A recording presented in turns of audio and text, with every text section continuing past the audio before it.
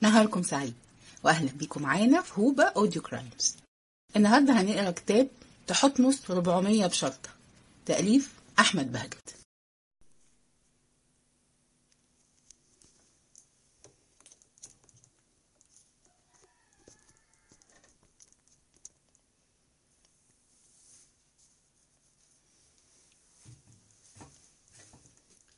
خمسة وعشرين.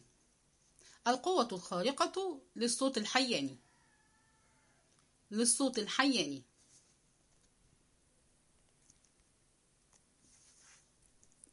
في البداية لم يفهم رئيس الحكومة المصرية ما هو المقصود بسلاح الصوت الذي استخدم يوم 12/9/2020. مال رئيس الحكومة المصري على وزير الخارجية الأمريكي وسأله: ماذا تقصد بالسؤال؟ قال وزير الخارجية الأمريكي: يوم 12/9/2020 استخدم رواد الفضاء المصريون سلاحا سريا جديدا يعتمد على ذبذبات الصوت، وقد وجهوا هذا السلاح إلى مبنى القاعدة الأمريكية في المريخ، ونجحوا في تدمير أجزاء من القاعدة. والسؤال الذي أوجهه يدور حول هذا السلاح.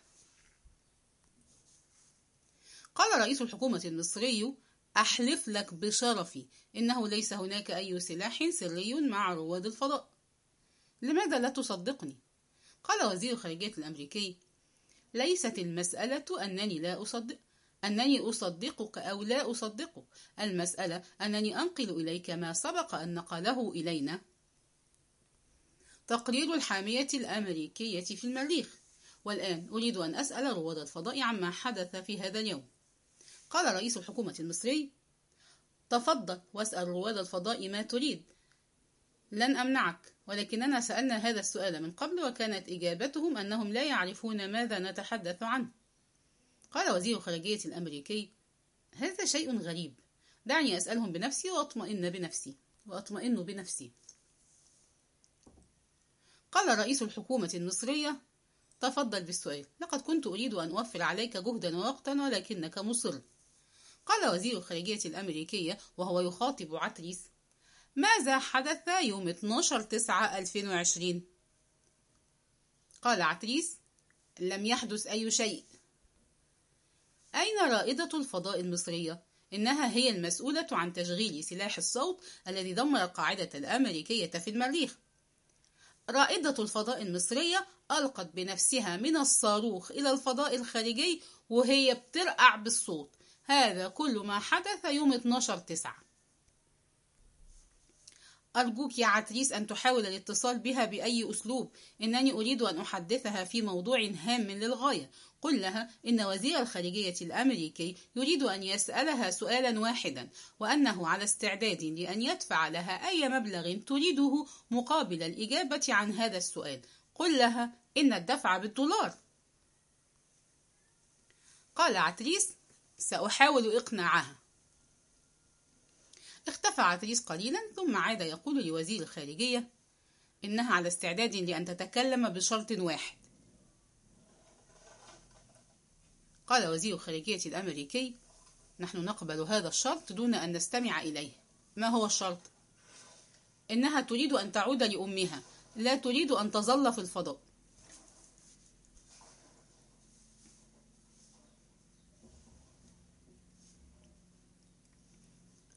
نحن موافقون على هذا الشرط، وسوف نبعث إليها بسفينة فضاء تعيدها إلى الأرض كما تريد.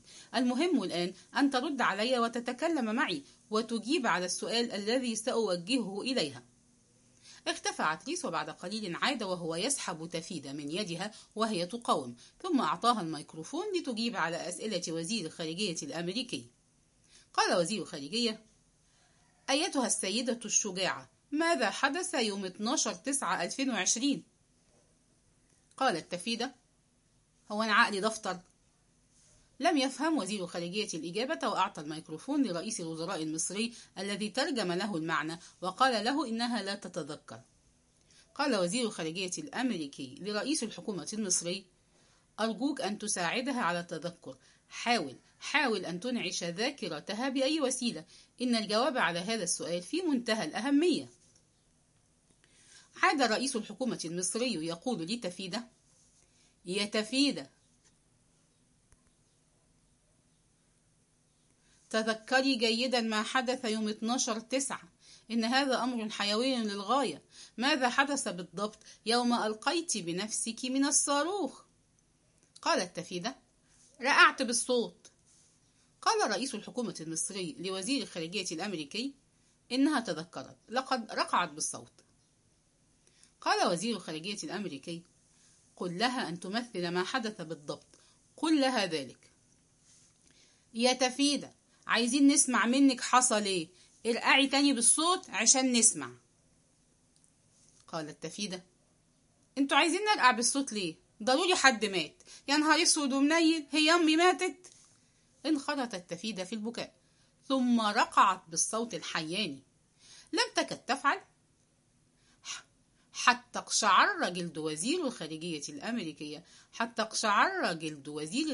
الأمريكية، وهو يسمع صوت الصرخة، وسأل رئيس الحكومة المصرية وهو منزعج: ما هذا الصوت؟ قال رئيس الحكومة: إنها تعتقد أن والدتها قد ماتت، وهي ترقع بالصوت عليها الآن. قال وزير الخارجية الأمريكي: هذا هو السلاح الذي استخدمته؟ قل لها الآن أن تتوقف عن هذا الصوت. قال رئيس الحكومة: خلاص يا تفيدة، خلاص بطلي صويت، اعملي معروف. ولكن تفيدة كانت قد انفتحت في البكاء والصويت، ومضت ترقع بالصوت الحياني معتقدة أن أمها قد ماتت. خرج الصوت من فم تفيدة، فوجد أمامه فراغا كونيا، فاندفع بقوة نحو القاعدة الأمريكية في المريخ، وراح يحطمها تحطيما. وبدأت صرخات طلب قائد القوات الأمريكية في المريخ، وهي تقول: نحن نتعرض لهجوم بسلاح جديد يحطم كل شيء بمجرد ملامسته للأشياء. إننا سوف نستسلم على الفور. حاول وزير الخارجية الأمريكي أن يسكت صوت تفيدة عبثا، وحاول أن يقول لرئاسة القاعدة الأمريكية في المريخ أن تحافظ على هدوء أعصابها ولا تستسلم، ولكن الذعر كان قد اكتسح القاعدة تماما، فلم يعد ممكنا لأحد أن يتصرف بهدوء أو يعتمد على أعصابه. كان الصاروخ المصري يقترب من المريخ، ثم هبط عليه أخيرا حيث تحطم، وخرجت منه تفيدة وبيومي وعتريس، حيث فوجئوا برجال القاعدة الأمريكية في المريخ وهم يحملون علما أبيض، ويقفون صفا ويتقدمون منهم طلبا للاستسلام. تقدم قائد القاعدة الأمريكية من تفيدة وقال لها: نحن نستسلم، لا داعي لاستعمال السلاح الجديد.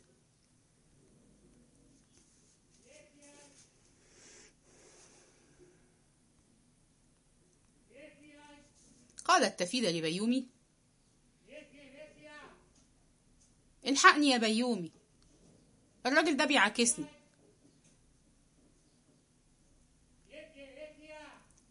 بيعاكسني، عاوز مني ايه ده؟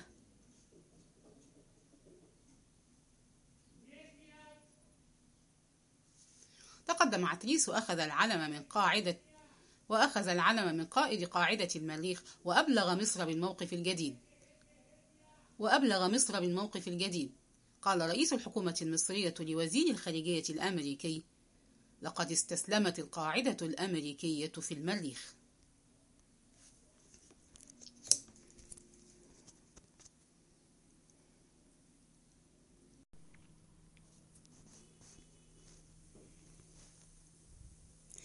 ستة وعشرين. مفاوضات ما بعد طاسة الخضة. قاعدة زينهم الفضائية. لم يكد وزير الخارجية الأمريكي يسمع نبأ استسلام القاعدة الأمريكية في المريخ لرواد الفضاء المصريين الثلاثة. لم يكد يسمع الخبر حتى طب على ظهره وقد أغمي عليه. وأمر رئيس الوزراء المصري بالبحث عن طبيب، وأسرعوا بإحضار طبيب شاب كان في المبنى المجاور. حضر الطبيب وكشف على وزير الخارجية الأمريكي وقال: إنه يحتاج إلى نشادر لكي يفيق. بدأ البحث عن نشادر، فوجدوا النشادر ولم يجدوا قطعة من القطن، وهكذا أرسلوا إلى أقرب صيدلية لإحضار كيس من القطن. بعد ذلك قرب الدكتور القطن المبللة بالنشادر من أنف وزير الخارجية الأمريكي، فتحرك قليلا ولكنه ظل على إغمائه. قال الطبيب المصري: لقد فشل العلاج الحديث ولا بد من العودة إلى العلاج القديم. نحن في حاجة لطاسة الخضة. إن وزير الخارجية الأمريكي مخضوض خضة كبيرة، وهو في حاجة لطاسة خضة. أيضا يحتاج إلى أحد يرقيه من عين الحسود، يرقيه لأنه محسود. قال رئيس الحكومة المصرية للطبيب: هل عندك طاسة خضة؟ قال الطبيب: نستطيع أن نحضر واحدة. قال رئيس الحكومة: ماذا تنتظر؟ أحضر طاسة الخضة وحاول أن ترقيه. المهم أن يعود لوعيه من إغماءته هذه. إن وراءنا مباحثات هامة. وقع بالفعل ما أمر به رئيس الحكومة، فقد أحضروا طاسة خضة وعالجوا بها وزير الخارجية الأمريكي ورقوه فأفاق من غيبوبته. وكان أول سؤال سأله: ماذا حدث في المريخ؟ ما الموقف فيه الآن؟ قال له رئيس الحكومة: لقد انشغلنا بإغماءتك عن الموقف في المريخ، والمهم الآن هي صحتك، إنها أغلى شيء يملكه الإنسان. لقد اكتشف الدكتور أنك محسود، وقمنا بعمل رقية لك، وسوف تشفى قريبا. المهم أن تعلق هذه الخرزة الزرقاء في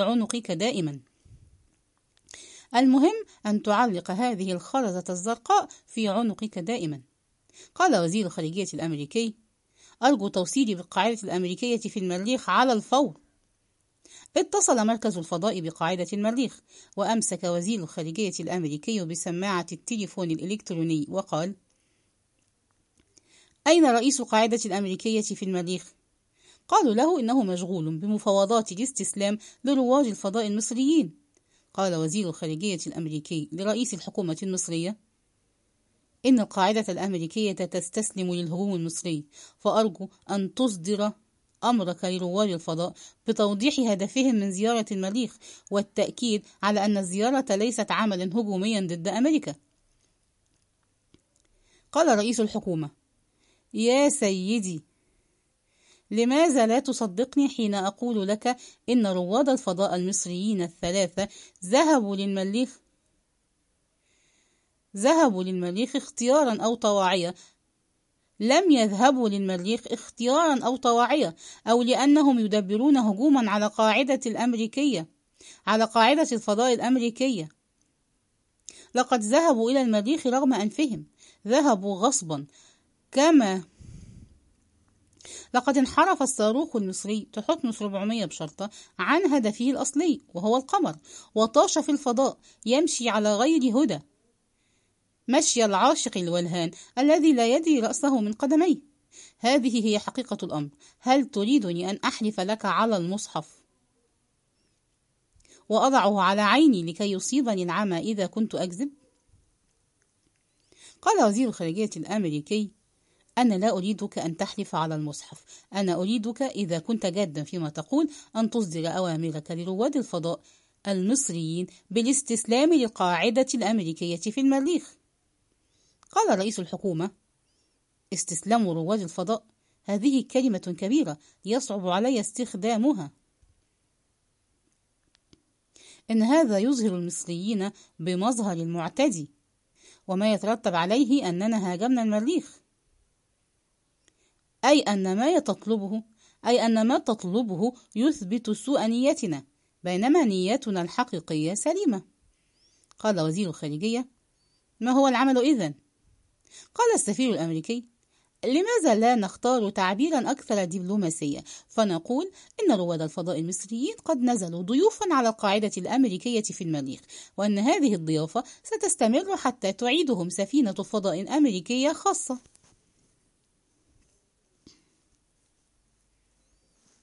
رضي وزير الخارجية الأمريكي عن اقتراح السفير. أما رئيس الحكومة المصرية فقد أثار إشكالية صغيرة تتصل بالنفقات. قال رئيس الحكومة المصرية إن هذا الصاروخ تحتمس 400 بشرطة قد كلفنا كثيرا وكثيرا جدا، لقد أنفقنا عليه آلاف الملايين من الجنيهات، والآن قد تحطم كل شيء بسبب رحلتنا إلى المريخ، ونحن في حاجة إلى قرض سريع لنعاود تجاربنا في الفضاء. إن مشروع الفضاء المصري طموح للغاية، ولقد كنا نفكر في الذهاب للقمر فذهبنا إلى المريخ، وفي المرة القادمة سنفكر في الذهاب إلى المريخ، ومن يدري لعلنا نصل للشمس. قال وزير الخارجية إنه لا يفهم إلى أي شيء يشير رئيس الحكومة المصرية. قال رئيس الحكومة: بصراحة إنني أطلب قرضا كما أطلب جدولة القروض القديمة. قال وزير الخارجية: هل هذا وقته؟ قال رئيس الحكومة: إنك تطلب مني أن آمر رواد الفضاء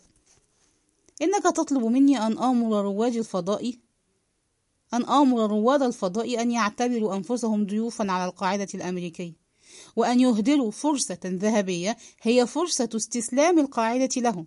ألا يساوي هذا قرضا وجدولة للديون القديمة؟ ماذا يقول المصريون حين يعلمون أن القاعدة استسلمت وبعد ذلك رفض المصريون استسلامها واعتبروا أنفسهم ضيوفا عليها؟ إن سمعتنا في الميزان. ألا يساوي هذا كل نقود الكرة الأرضية؟ قال وزير الخارجية الأمريكي: أصدر الأمر الآن إلى رواد الفضاء أن يسلموا أنفسهم كضيوف على القاعدة. أصدر الأمر الآن وسوف نفكر جديا في موضوع القرض. 27. قبل نهاية تحتمس. القاعدة الأمريكية في المريخ. اصطفت الوحدة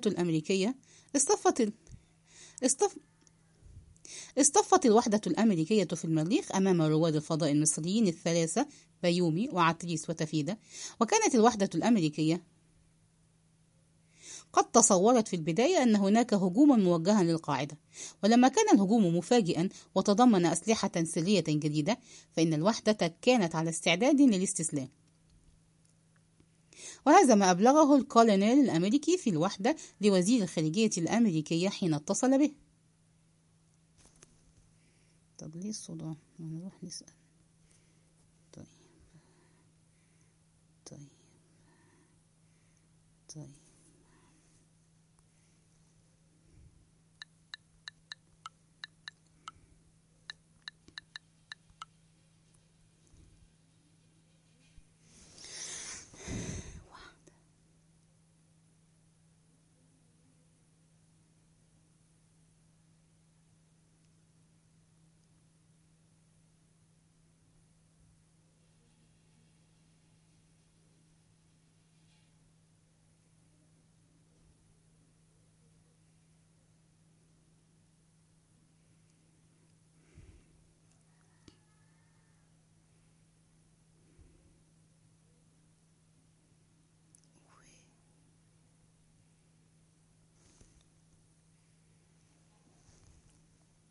وقد استمع الكولونيل إيفانز إلى وزير الخارجية الأمريكي، ثم وضع السماعة وقال لمساعده الملازم جيمي: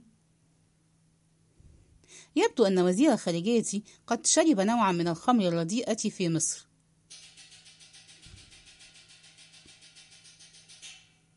فلم يعد يدري ما يقول. سأله جيمي: ماذا قال؟ قال إيفانز: إنه يقول إن الصاروخ المصري ضل طريقه في الفضاء، وأنه جاء إلى المريخ رغم أنفه. هل تشتري هذه الحكاية؟ ولا بسنت واحد. شت، ماذا نفعل الآن؟ نحن في ورطة. هذا صحيح، ولكن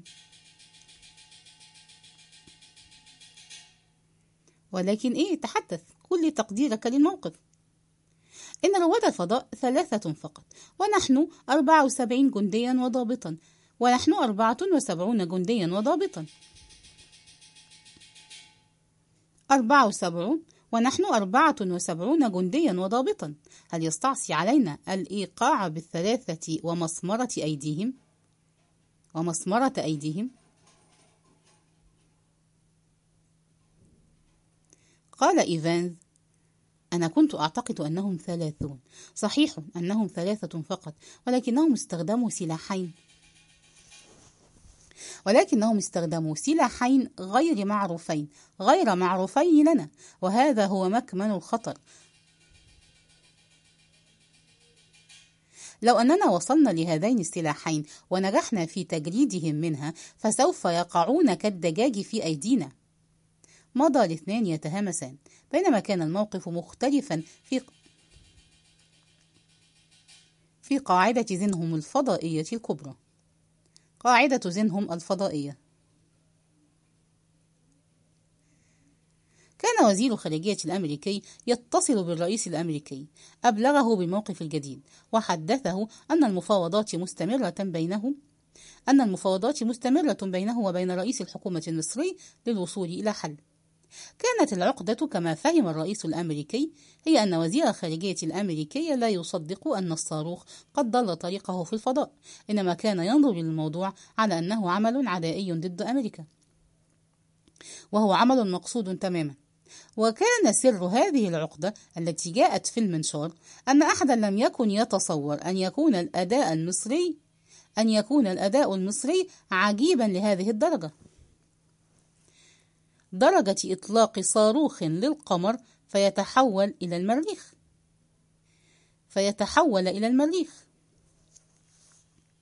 أيضا كان الحذر المشوب بالشك هو الجو الذي يخيم على الموضوع إذا جاءت سيرة الأسلحة السرية الجديدة.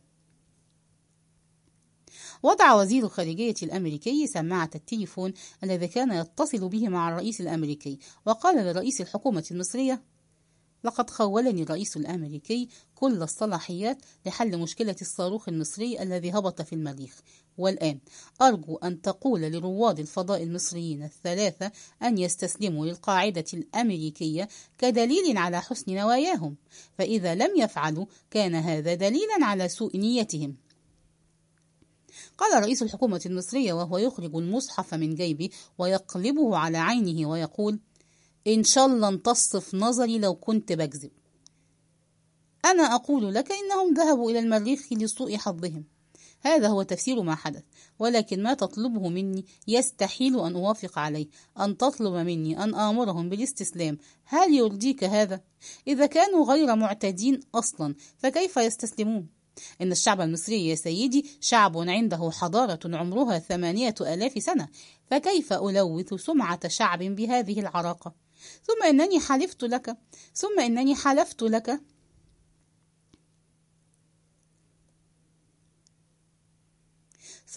حلفت لك على كتابنا المقدس، لماذا لا تصدقني؟ قال وزير خارجية الأمريكي: أنا على استعداد لأن أصدقك مقابل شرط واحد. ما هو الشرط؟ الاستسلام. تاني أقول لك طور تقول لي احلبوه، بقول لك طور نحلبه ازاي؟ لن تعلن أمريكا أن رواد الفضاء المصريين قد استسلموا، لن نعلن استسلامكم، وإنما سنقول إن رواد الفضاء قد نزلوا ضيوفا على الحامية الأمريكية في المريخ. ما رأيك؟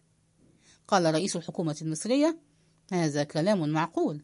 تحلف بشرفك إنكم لن تعلنوا استسلامهم؟ قال وزير الخارجية: أحلف بشرفي. قال رئيس الحكومة المصرية: تعرف أن الشكليات تهمنا في الدرجة الأولى، إنها فكرة جيدة، لماذا لم تقل هذا منذ البداية وتريح عقولنا من الإرهاق الذي أرهقناه لها؟ قال وزير الخارجية الأمريكي: خذ التليفون الفضائي وتكلم مع رواد الفضاء وأصدر إليهم أمرا بالاستسلام، وسنعقد نحن مؤتمرا صحفيا بعد ذلك أنا وأنت ونعلن على العالم أن رواد الفضاء قد نزلوا ضيوفا علينا. أمسك رئيس الحكومة المصرية بالتليفون وطلب المريخ وطلب أن يتحدث مع تفيدة. قالت تفيدة: مين اللي بيتكلم؟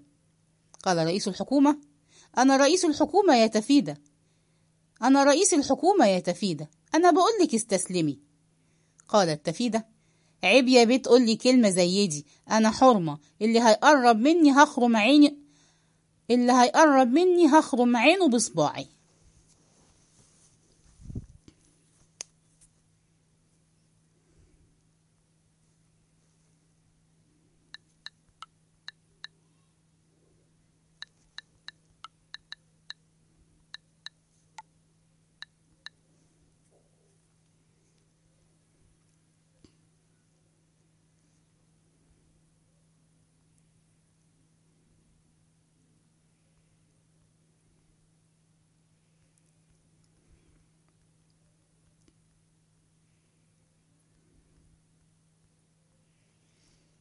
تمانية وعشرين. مفاوضات التسليم. قاعدة زينهم الفضائية. وقع سوء تفاهم بين رئيس الوزراء المصري ورائدة الفضاء المصرية تفيدة، فقد فهمت من كلام رئيس الوزراء أنه يطلب منها الاستسلام لجنود القاعدة الأمريكية في المريخ، وكان رفضها قاطعا باترا حاسما. وأدرك رئيس الحكومة أنها فهمت كلامه خطأ، عاد يقول لها: معلش يا تفيدة، التعبير خني، أنا قصدي تسلمي نفسك انتي ورواد الفضاء للقاعدة الأمريكية في المريخ. يعني ايه أسلم نفسي؟ أنا حرة يا بيه.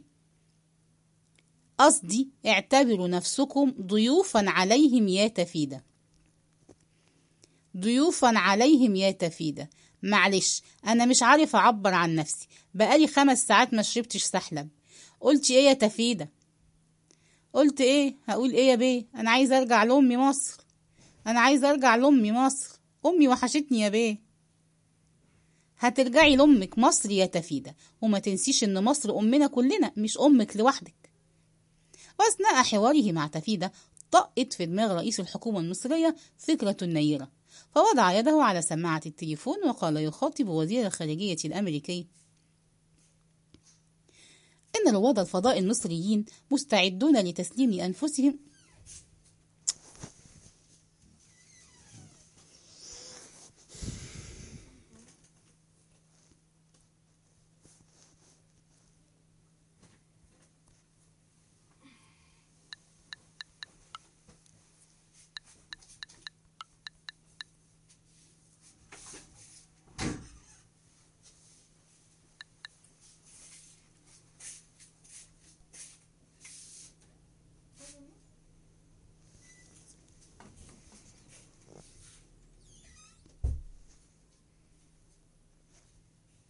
إن رواد الفضاء المصريين مستعدون لتسليم أنفسهم للقائد الأمريكي في المريخ، ولكنهم يسألون ما هو المقابل.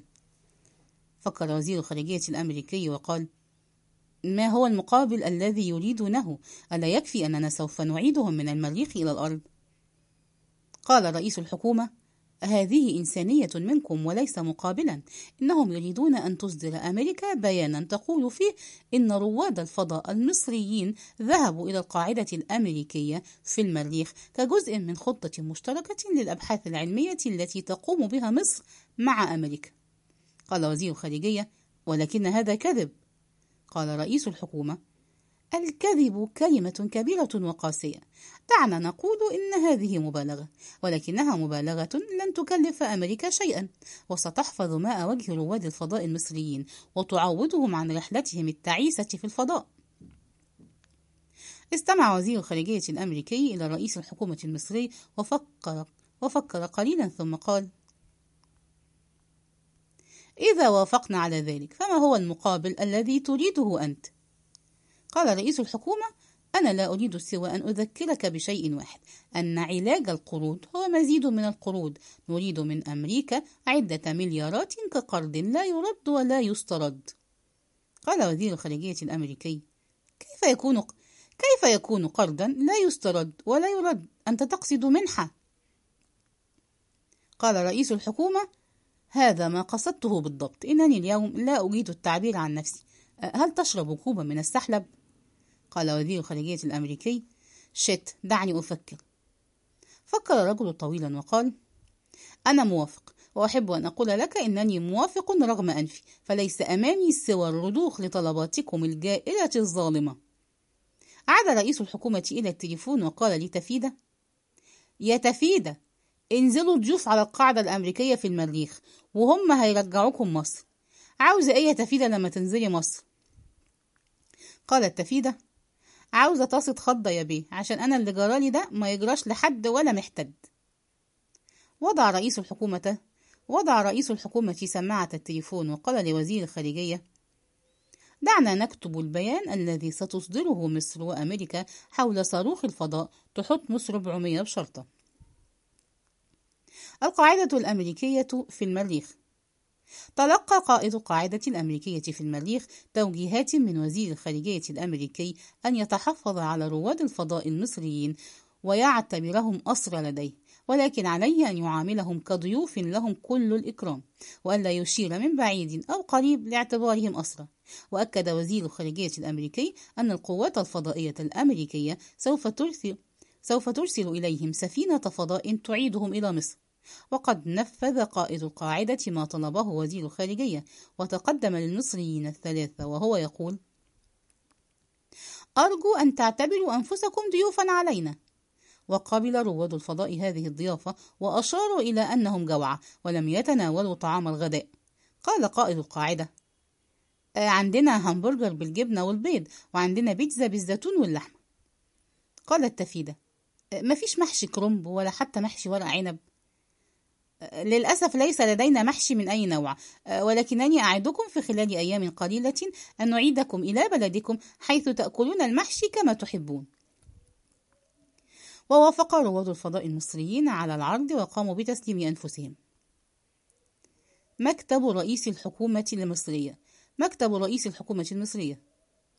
في مكتب رئيس الحكومة المصرية جلس رئيس الحكومة ووزير الفضاء والقمر مع وزير الخارجية الأمريكي في مصر لكتابة بيان عن الحدث كله.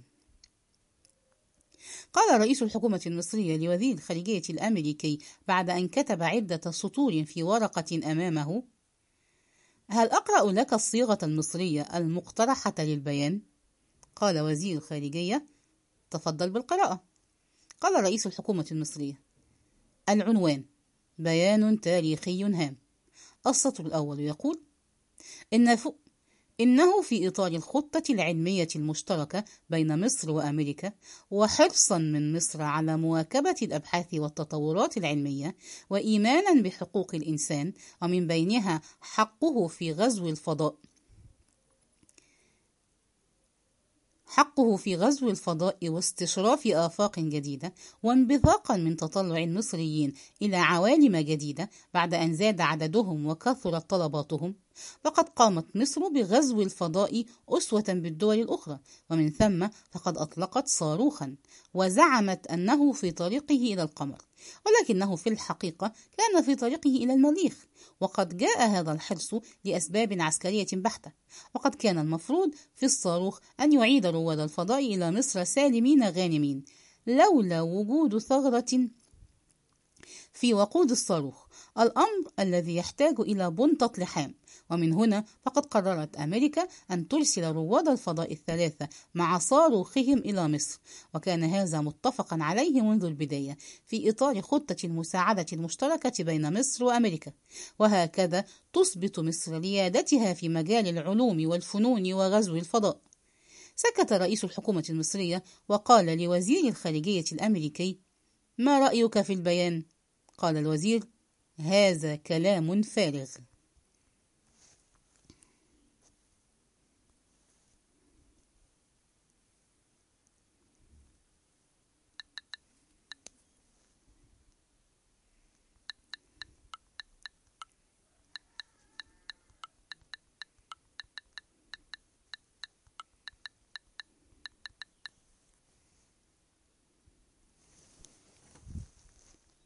تسعة وعشرين.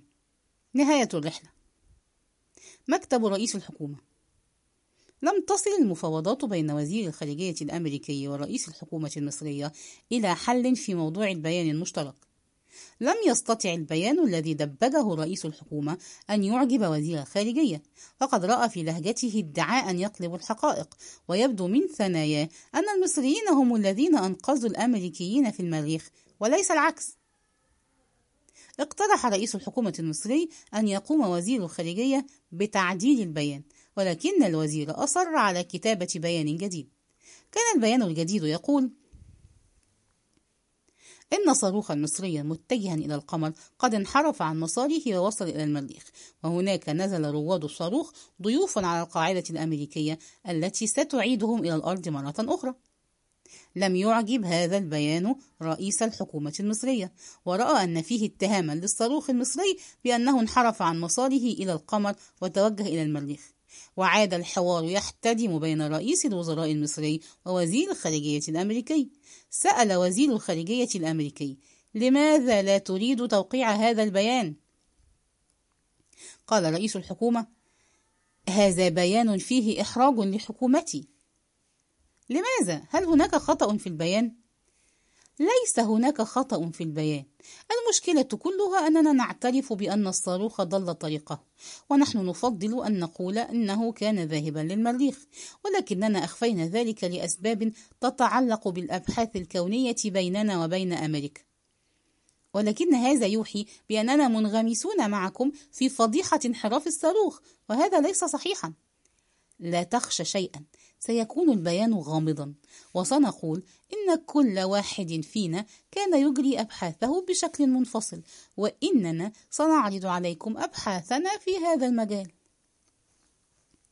أخيرا اتفق الطرفان على بيان يذاع وعلى مؤتمر صحفي يعقد. بعد إذاعة البيان وقع الناس في حيص بيص، لم يعرفوا ما حدث ولم يفهموا ما سيحدث، وخرجت صحف الصباح تقول: بيان غامض لموقف أشد غموضا، لموقف أشد غموضا، لموقف أشد غموضا. أذاعت الحكومة المصرية بيانا يقول: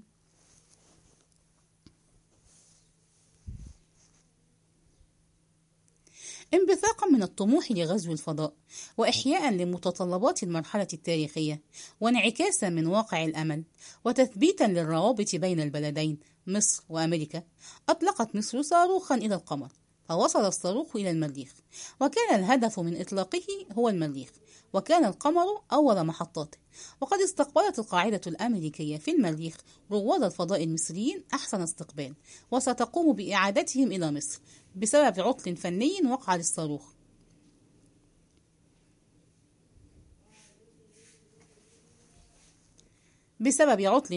وقع للصاروخ. وأدى إلى تحطم بعض أجزائه. وعلقت الصحف على البيان علقت الصحف على البيان بقولها إنه أقرب ما يكون إلى موضوع إنشائي لتلاميذ في الثانوية، وإنه بيان غامض ليس فيه كشف لحقيقة ما حدث للصاروخ. المؤتمر الصحفي. ثم انعقد المؤتمر الصحفي وحضره رئيس الحكومة ووزير الفضاء والقمر، كما حضره وزير الخارجية والسفير الأمريكي. وفي هذا المؤتمر الذي حضره ممثلون عن الصحافة العالمية وعن أهم محطات التلفزيون في العالم، سأل مندوب مجلة تايم رئيس الحكومة المصرية سؤالا يقول: هل كان الصاروخ المصري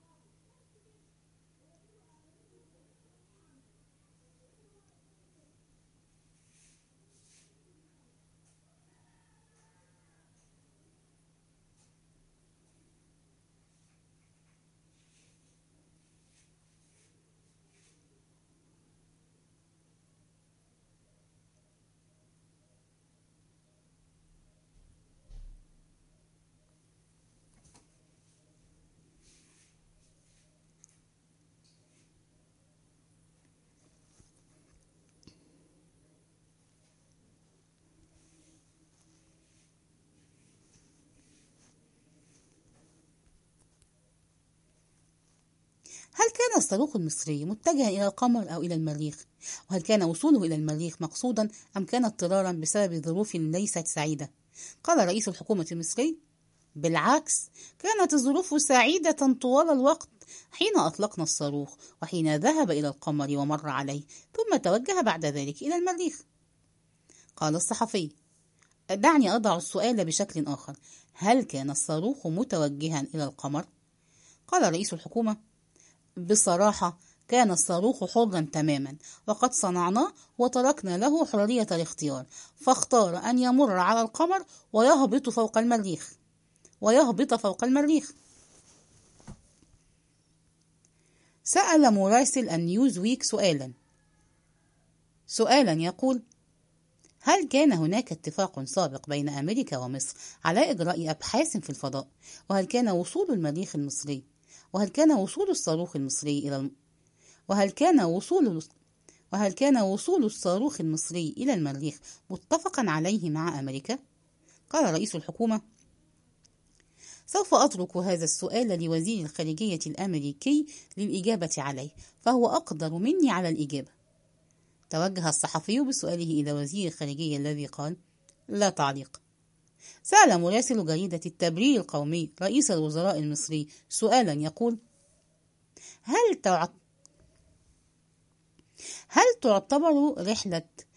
تعتبر رحلة الصاروخ في جملتها إعجازا علميا أم إنجازا حضاريا؟ قال رئيس الوزراء: هذا سؤال ذكي، إنها إعجاز علمي وإنجاز حضاري معا. إنها دليل على أن أحفاد الفراعنة ما زالوا موجودين على الخريطة وما زالوا يعافرون. سأل مندوب جريدة الأهرام: هل صحيح أن الحكومة ستعتبر يوم وصول رواد الفضاء إلى الأرض عيدا قوميا تحتفل به البلاد وتمنح فيه الدواوين إجازة رسمية؟ قال رئيس الوزراء: نعم، سيكون اليوم عيدا مثل شم النسيم، وستعطل فيه الدواوين والمصالح أيضا. سأل مندوب جريدة الوفد: هل صحيح أن الحكومة سوف تخصم ثمن الصاروخ من رواد الفضاء الثلاثة؟ قال رئيس الحكومة: نعم، سوف نكرم الرواد الثلاثة، ولكن الصاروخ عهدة رسمية وقد بددوا العهدة، ولا بد من إلزامهم بدفع ثمن الصاروخ الذي بددوه في المريخ. انتهى المؤتمر الصحفي.